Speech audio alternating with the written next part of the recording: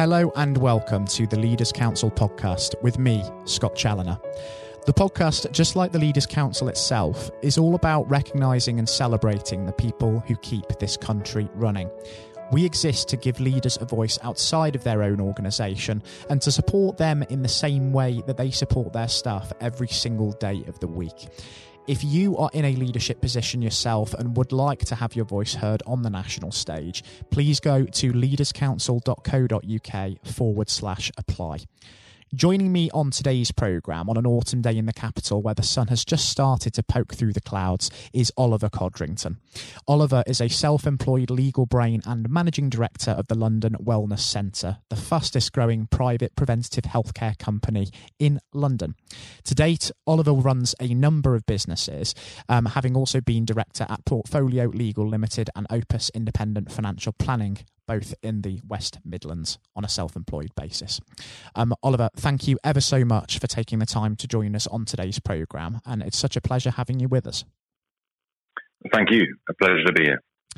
And just before we do delve straight into the discussion, normally we do tend to approach this from the subject of leadership and really bring that into focus. But just considering the ongoing COVID-19 situation, I feel it's appropriate that we start today's discussion there, just because it has proven to be one of the most significant challenges of our time, really, for leaders within all walks of life. But for you and your businesses, Oliver, just how has it affected you and your operations?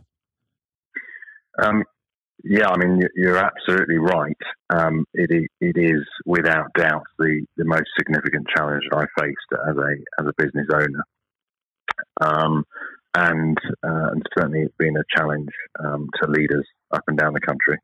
Of course, starting at number 10, but I think best to start and really focus with London Wellness Centre, and the reason I do that is because it really only exists in a face-to-face way, whereas law firms or wealth managers or other businesses in the service sector can very quickly and easily adapt to a sort of way of remote working and remote client engagement. Whereas for us at London Wellness, where the services we offer are very physical and necessarily face-to-face, we have chiropractors predominantly, but we also have massage therapists, podiatrists, private GPs, etc. And certainly it is. We can provide help remotely, but the reality is that the most of our value is going to be in a face-to-face and in a physical contact sense. So that's really, on the 23rd of March when the government sort of locked down the country. And in fact, one of my main criticisms, I think, is that they locked our customers down and our practitioners down, but they didn't actually lock the business down, as it were. And so we were left immediately having to make that sort of decision ourselves, which was, do we close the clinics or do we stay open, providing what we say and is, a frontline support service, really.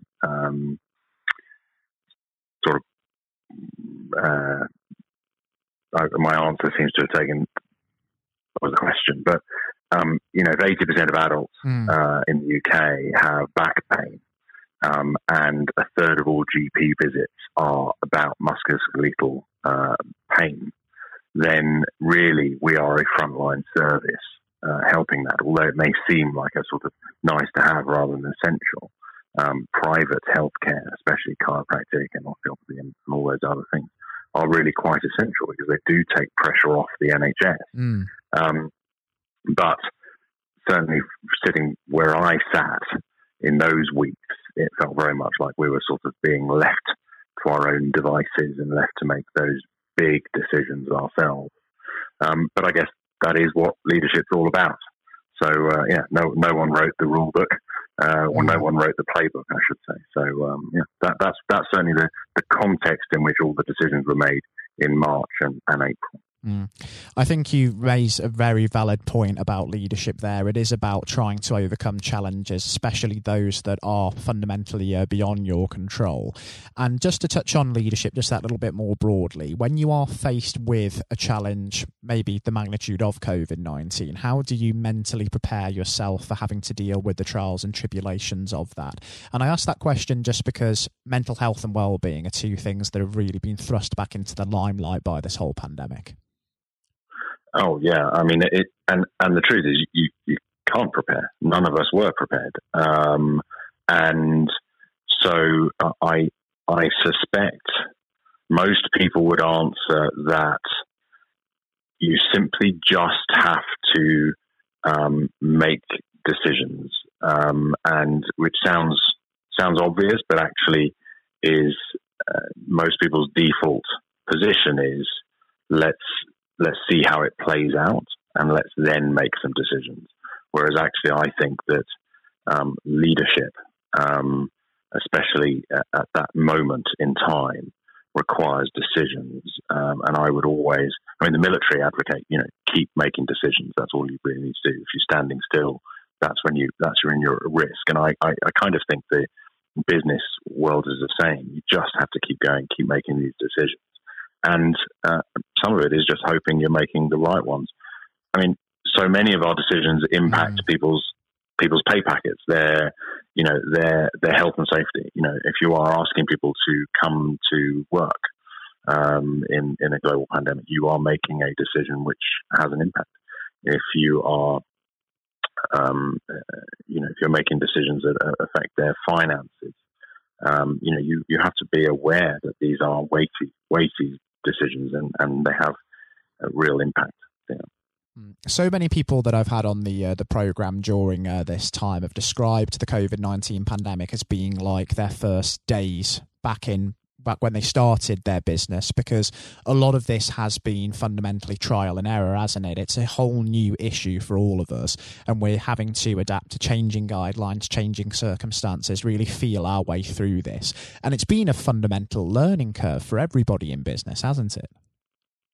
It has, and I say with a slight sort of smile on my face that the positive that has come from this is that businesses have really had to go through a root and branch review of everything they do, what they're spending money on, why, whether they need certain expenses or resources, services, products, and yes, people, but actually it's also meant that we've really made efficiencies throughout our businesses, which is good.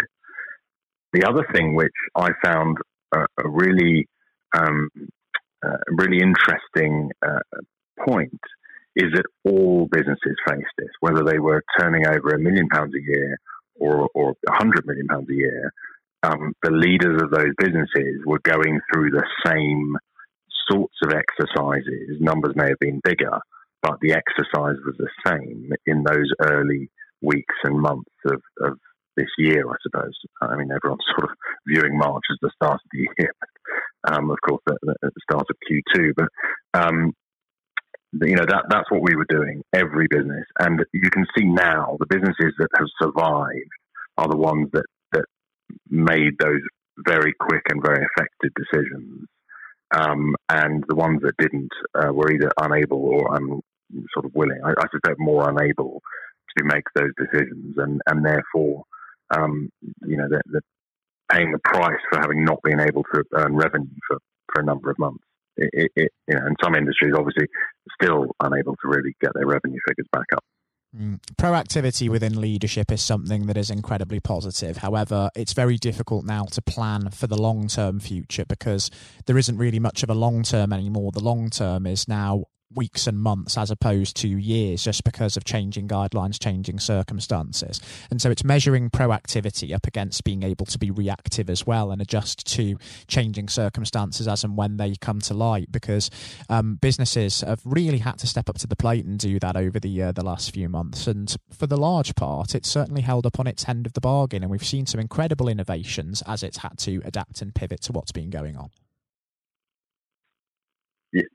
Yes.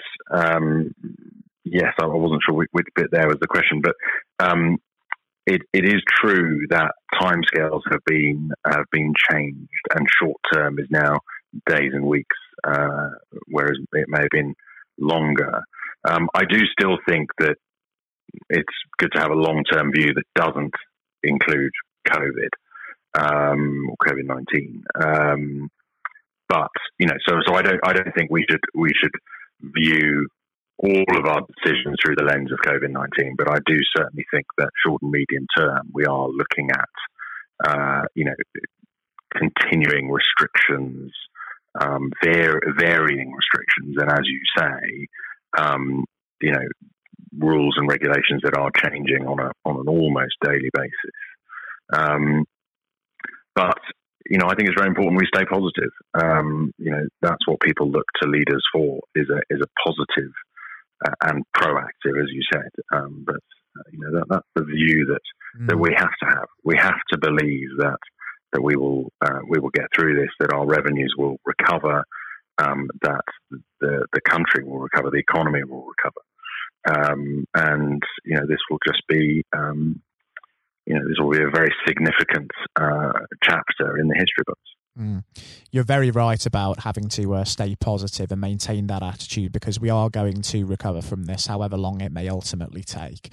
And also, there may be a lot of disheartened young people out there that maybe are looking at the impact of COVID-19 on the economy and on their employment prospects and may not be so buoyant about the future.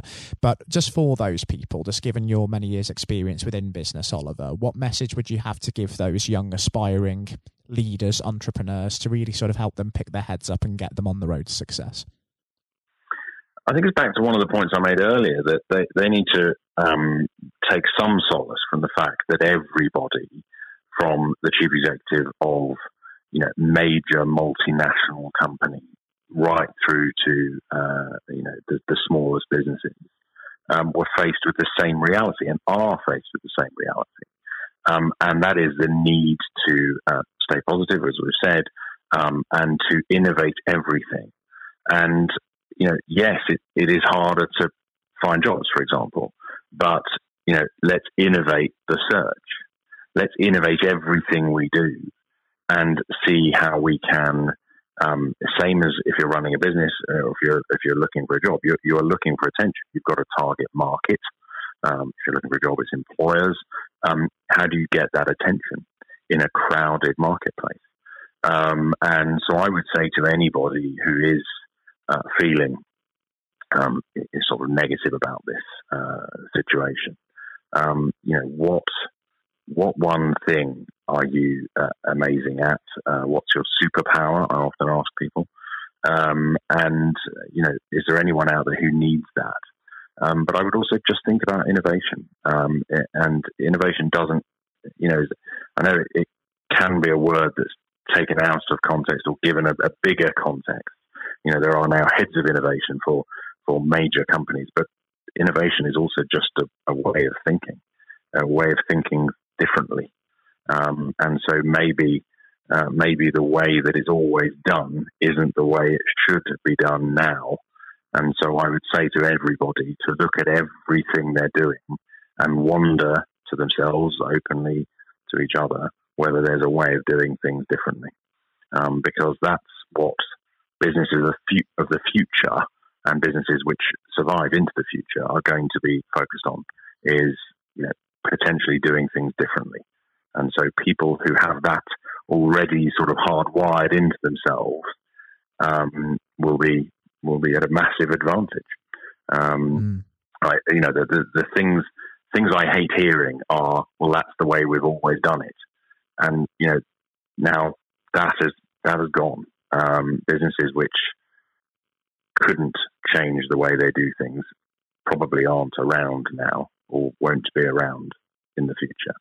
And so, that's really, I think there's an opportunity for anybody, sort of entering this world, either the world of work or the world of business ownership. The opportunity is to do things differently.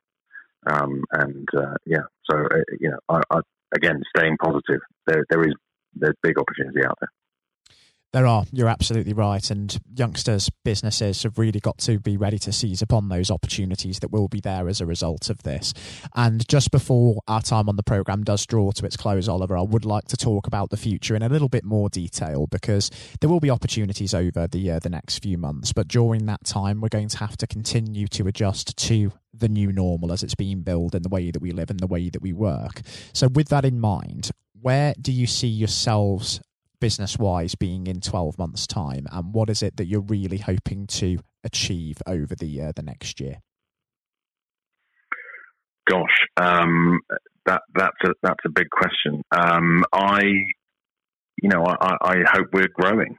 I hope that certainly from London Wellness Centre's point of view, I hope that people are more open to taking a proactive approach to their healthcare, as opposed to simply reacting to pain and then seeking help. I hope people are now open to sort of getting that regular health check, that sort of the MOT, as it were, for their bodies. And from a business point of view, I'll be looking to continue to make efficiencies so that we can continue to provide services that are demanded in the marketplace. I hope we can expand the number of clinics we work with, to provide centralized administration and allow more practitioners to help more people. I do really genuinely have a positive outlook on this. And for all those people who've lost their jobs, I regret that. In every industry, I think that is terrible, and I hope that many of them can turn this around into an advantage for them, and can possibly look at different ways of doing things and go forth and prosper. I think we can create a really enterprising nation, possibly using this as a catalyst. Out of adversity and all that. It certainly is going to be a very interesting time, and let us hope that we are going to be in a position to really bounce back from this and prosper in future. And I have to say, I think just given how enlightening it's been, Oliver, having you join us on the programme today, I think it would be wonderful at some point in this next year to catch up and have you back on our programme, just to see how things are coming along in that regard, and we can also just assess how things are going at your businesses and touch base on that. It would be my pleasure. Thank you. I'd certainly welcome that opportunity. I've thoroughly enjoyed having you join us on the programme today, for sure. And until we do hopefully get to speak in future, please do take care and stay safe with everything that's still going on, because what is for sure is we're certainly not out of the woods with this one yet, but let's certainly hope that we will be before too long. Agreed. Thank you. It was a real pleasure to welcome Oliver Codrington onto today's programme, and I would reiterate that last message there to every single one of our listeners. Do please continue to be sensible and look after yourselves and be considerate of others, because it does make a real difference in saving lives. Coming up next on today's programme, we'll be joined by Matthew O'Neill for his exclusive interview with former Education Secretary and incumbent Leaders' Council Chairman Lord Blunkett. That interview is coming up next.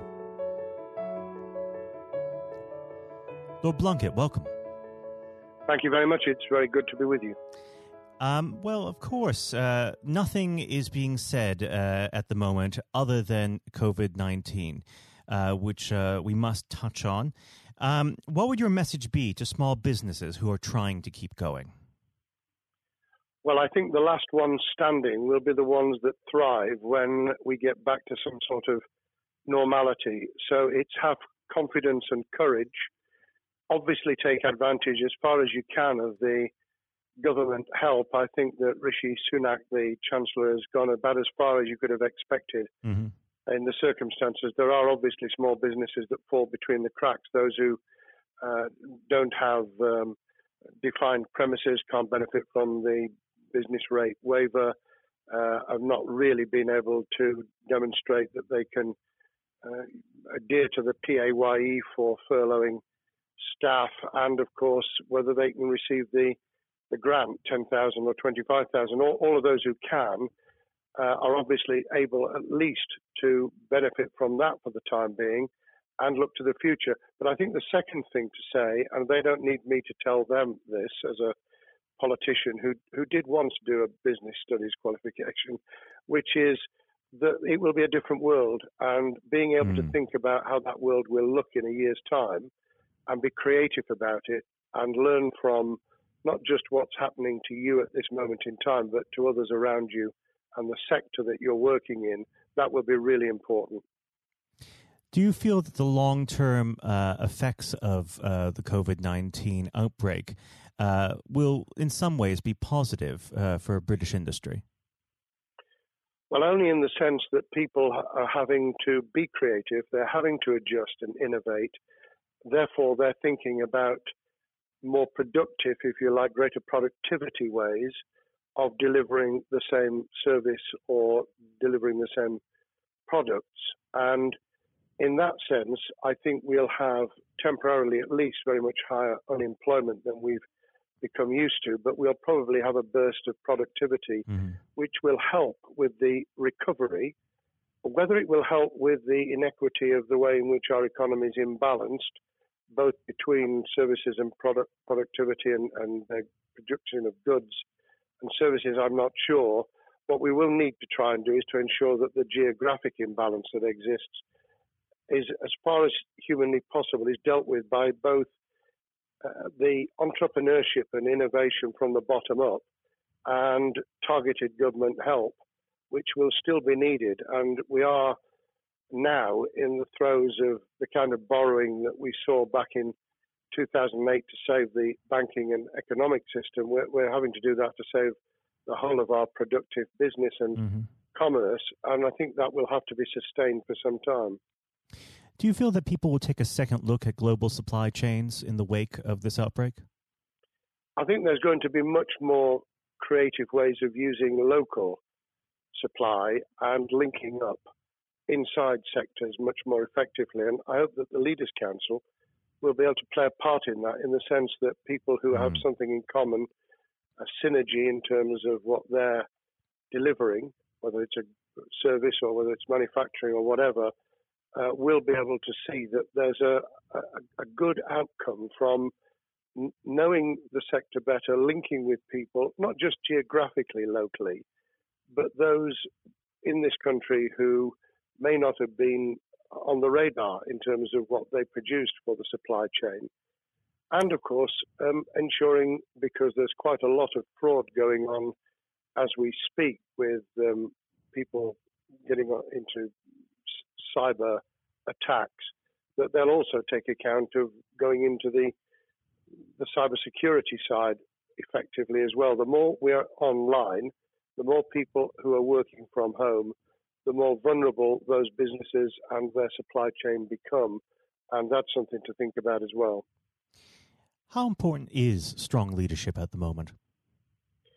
Well, I actually think that it's brought to the fore leadership in a whole range of areas, from obviously government itself, and there's been ups and downs with the Prime Minister's severe illness, but all the way through the public and private sector, people have, to use the jargon, stepped up, and they've shown local, regional, national level the kind of leadership that Britain historically was very good at.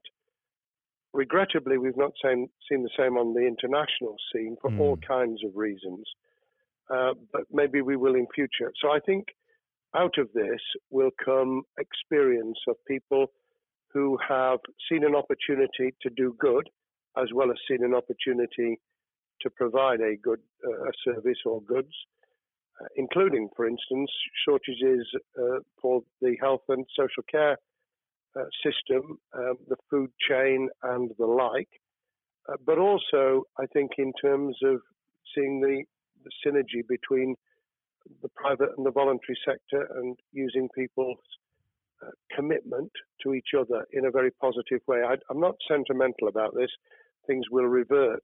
But actually, I think there's a kind of moment of moral judgment of people feeling that they've got a role to play outside the immediate survival that they're engaged in, And if we can hang on to a little bit of that social responsibility, that will be a very positive outcome. Absolutely.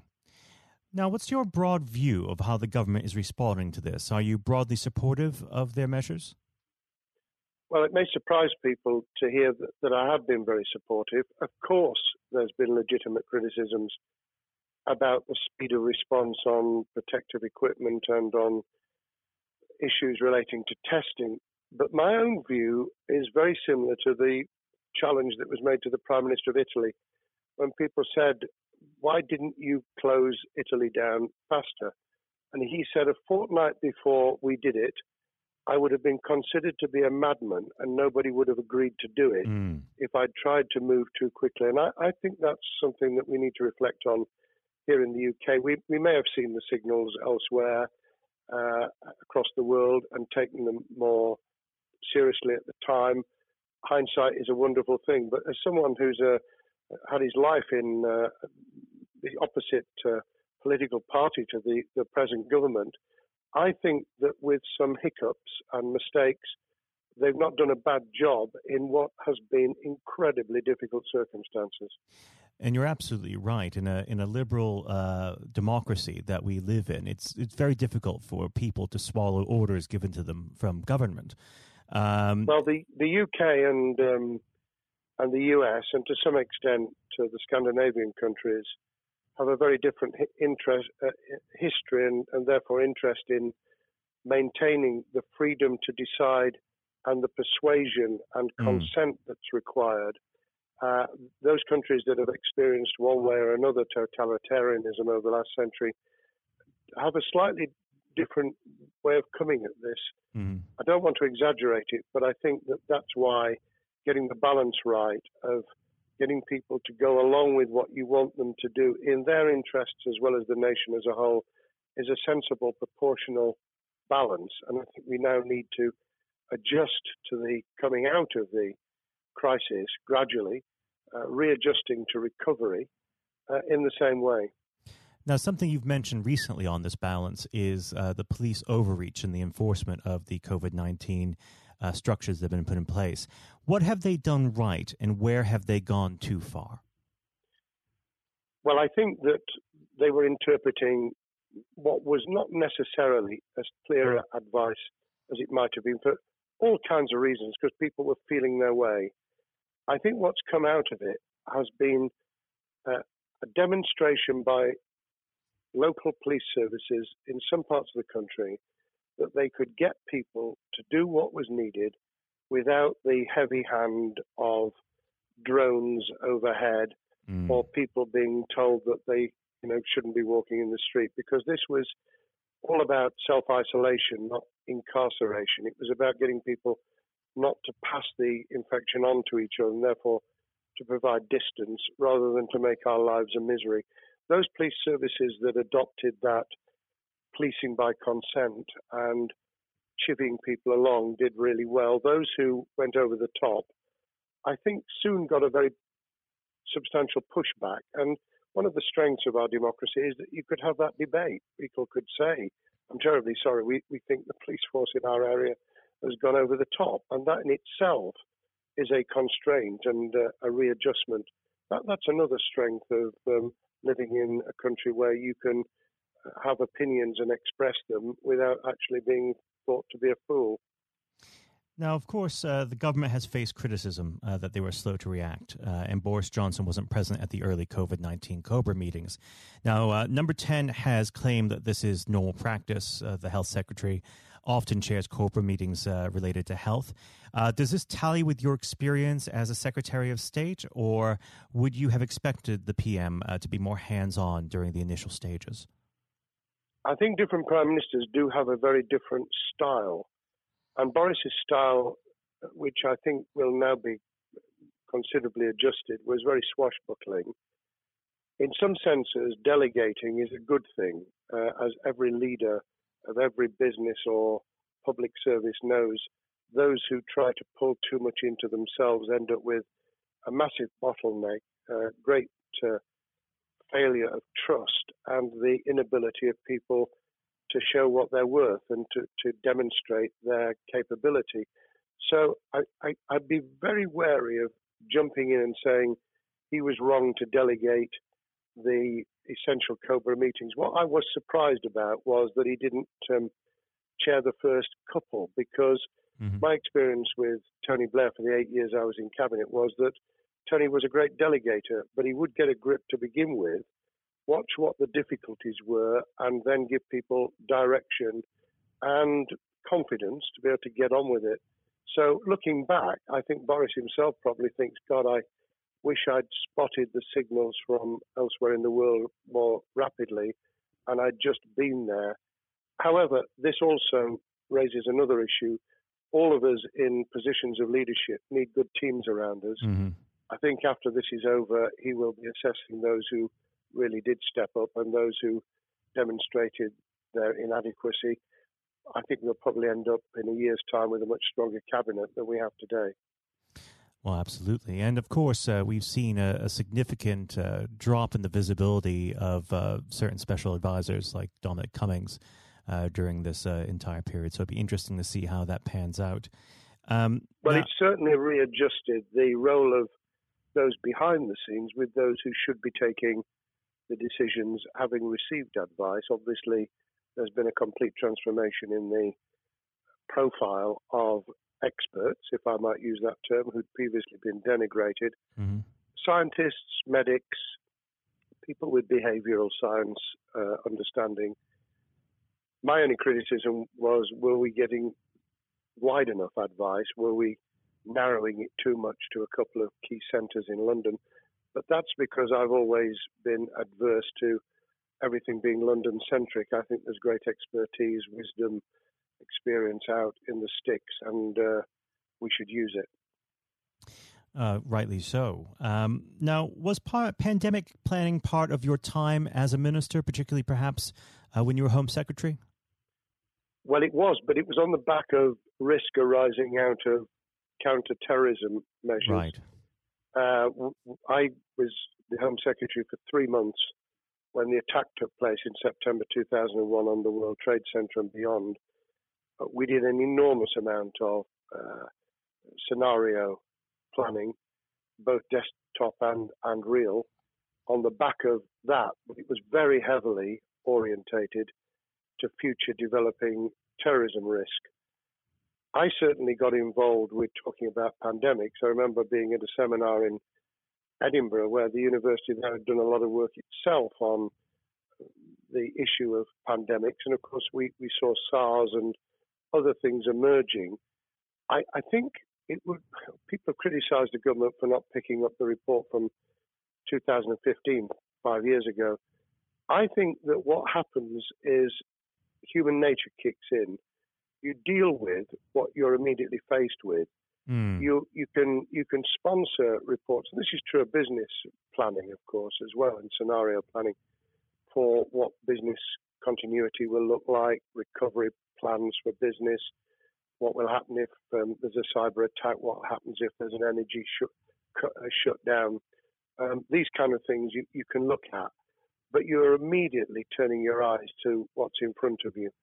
And had we picked up a bit more on the danger from Ebola and SARS and what have you in the past, then we might have said, what if something hits us in the developed nations that we don't have a vaccine for, that we can't immediately whisk up protective materials or equipment, or for that matter, medicines that help with recovery, all of which we now see are a danger. I think this will make an enormous difference to the planning for the years ahead.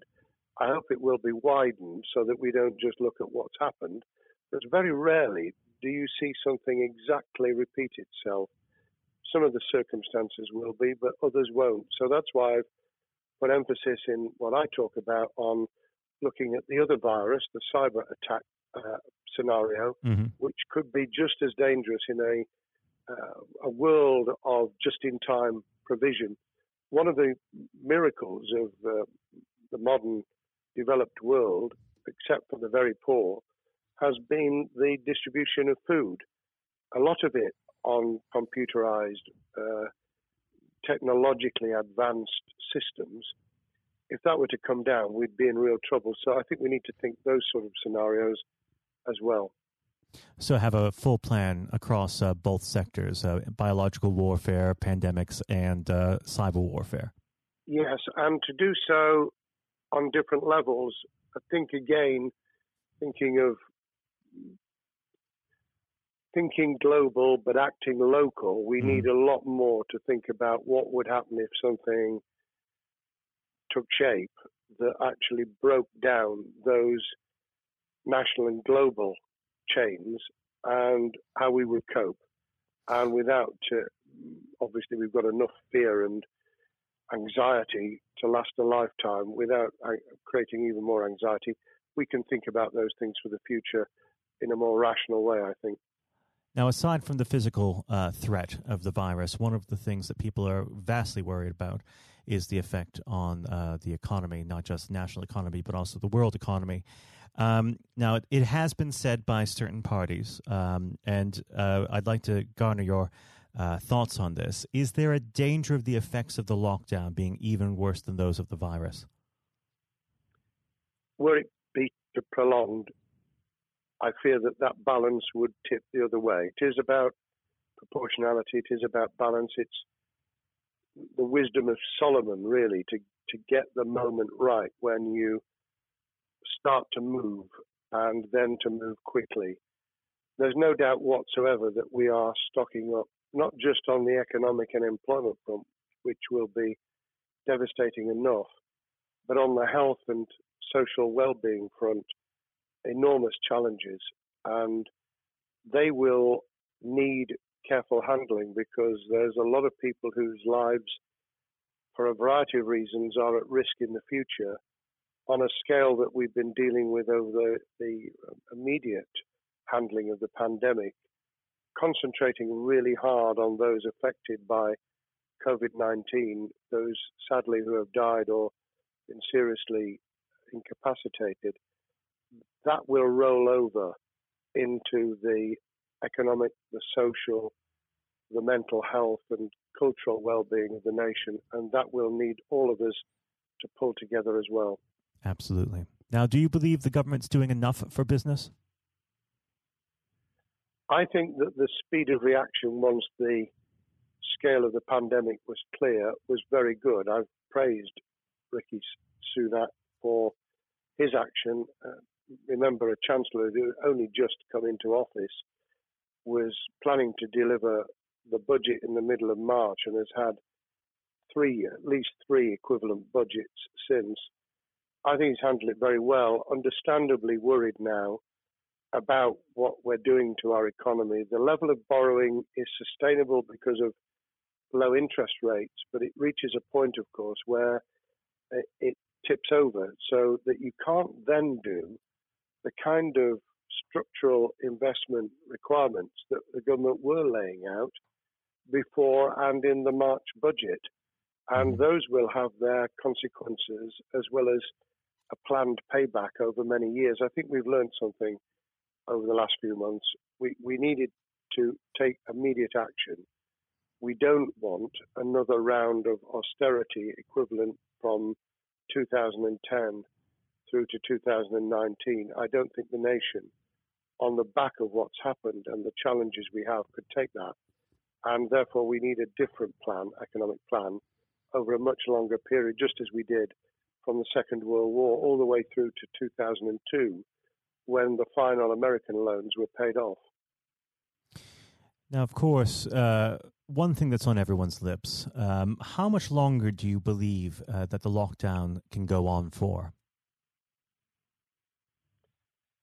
I believe that we need to be substantially back in action as an economy in June. This obviously is led in terms of places where people would meet in large numbers, having to adjust to the fact that it will be longer for them. And sadly, that will involve business closures. It's why the Chancellor extended the furlough scheme to the end of June. But unless we get things moving in June, I think we'll run into the summer where all kinds of services and industries will have a chain reaction effect, and what happens with one will then have a major impact on another. And then you get the skittle effect, where things get knocked down that you hadn't perceived were going to be affected. So I very much, if I were in government, and I always think of things in that context, what would I do if I were in government? I would be on the side from the second week in May, on the side of the hawks, in terms of saying we've got to start moving, and we've got to do so with the collaboration and cooperation of the public, who have got the message, who did behave, who responded magnificently. Let's try and get back, perhaps, doing things differently for a time, but substantially getting back to business as usual. And unless we do that, then those areas that can't and wouldn't expect to be back in action immediately get pushed further into the middle of the year and the autumn, and then they become unsustainable. Now, of course, one of the other major developments we've had recently are the changes in the Labour Party. So if we could just speak on the Labour Party for a while. This might sound like an obvious question, but how does Sir Keir differ from Mr. Corbyn? Well, I'm biased because I believe the Labour Party has come out of 4.5 years of a black hole of a nightmare, where it neither represented a credible opposition nor an electable government, and the combination was to let those who supported the Labour Party and needed some of its policies let them down very badly. Sir Keir Starmer both is a highly intelligent, professional lawyer who, as Director of Public Prosecutions, led the service well, had to take difficult decisions at a time of austerity, understands the world beyond Labour members, but has been able to do business with those who originally supported Jeremy Corbyn and was able to command support from them. His creation of a balanced shadow ministerial team has been very encouraging. I supported Lisa Nandy, who he's made Shadow Foreign Secretary, because I thought she understood the north of England and the disaffected former Labour voters. But I believe that Sir Keir has taken on board those who have something really sensible to offer, and I believe he will be both a great leader of the opposition. More importantly, he will then present himself as a credible alternative Prime Minister, and all governments need an alternative government at their shoulder. It was true of us from 97, and it took the Conservatives some time to recover and to get to that position, but they did, and the Labour Party will, and that's crucial for our democracy. All of us need to understand and appreciate that a living, breathing, functioning democracy requires a credible, confident, and in many ways supportable opposition, as well as a government that we clearly want to do well, because none of us want, as we didn't with the COVID crisis, none of us want the government to fail. We want to see our economy recover. We want our social well-being to be taken into account. We want to overcome deep-seated inequality and poverty, and we want to do it with enterprise and entrepreneurship and business playing their role. And that is about leadership nationally, locally, in the private and the public sector, people with ideas, with confidence, with the ability to pull teams around them, above all, to have some idea of what it is they want to achieve and a very good idea as to how to achieve it. Now, of course, one of the biggest problems Sir Keir is facing will be tackling the party's anti-Semitism problem. There has been a recent internal report that has been quite damning. What's your response to that report, and what does Sir Keir need to do in response? Well, there are two reports. One which is being produced by the Equality and Human Rights Commission, which he will, and has already indicated, will implement in full. The second was a leaked report put together by the supporters of Jeremy Corbyn, 800 pages of private interchanges on social media, which he has, Keir Starmer, set up an investigation to identify who did it, who leaked it, what the content was, does it have any salience and lessons for us, and where necessary, action will be taken. So I hope that as he moved very quickly to reassure the Jewish community, so he will be able to take the necessary steps to back up that reassurance with the kind of actions that says that this was a blight on a historic, great political party that all of us were ashamed of. We've been able to put that behind us and to move on to facing the future with confidence. What's the one key thing that Sir Keir needs to do to restore Labour as an election-winning party?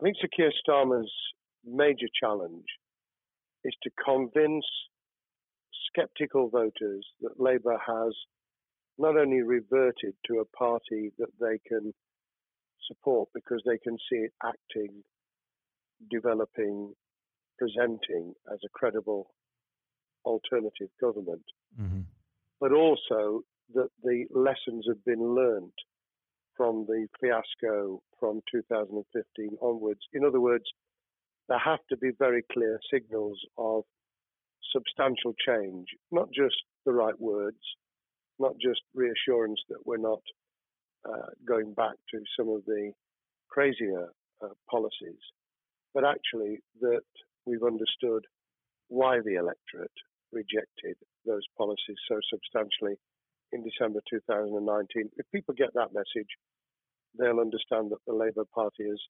changed, as it did in the 1980s and early 90s, to become the electable government with the greatest majority in historic majority, even greater than 1945, which I was privileged to be able to take advantage of in 1997 when I joined the cabinet.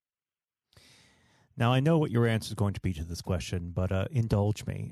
Do you think Sir Keir has what it takes to be PM? Yes, I do. I think he has the background, he has the experience, he has the professionalism, he has the forensic mindset, and he has the confidence to have put a team around him which will ensure that it will work. And those elements are true of all leaders.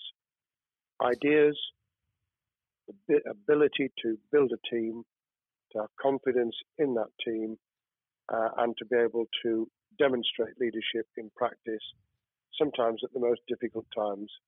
And, you know, the Leaders' Council, those sharing their thoughts with the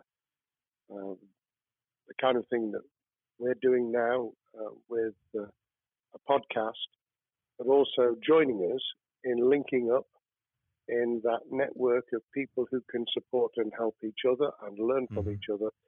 That is what needs to be done in politics as it needs to be done in business. Thank you very much indeed, Matthew. Well, thank you for coming on the program. It's been an absolute pleasure, and I look forward to speaking with you again. Thank you very much, and good luck to all those listening in what has been a nightmare scenario. Good luck for the future. Have courage, have confidence, and yes, listen to those who know more about business than I ever will. Thank you, Lord Plunkett. Thank you. This has been the Leaders' Council podcast.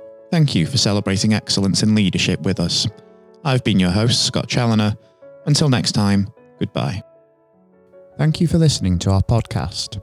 The views expressed within the podcast do not reflect the views of the Leaders' Council of Great Britain and Northern Ireland, its parent company or subsidiaries, members of staff, or other guests of any other person therein associated.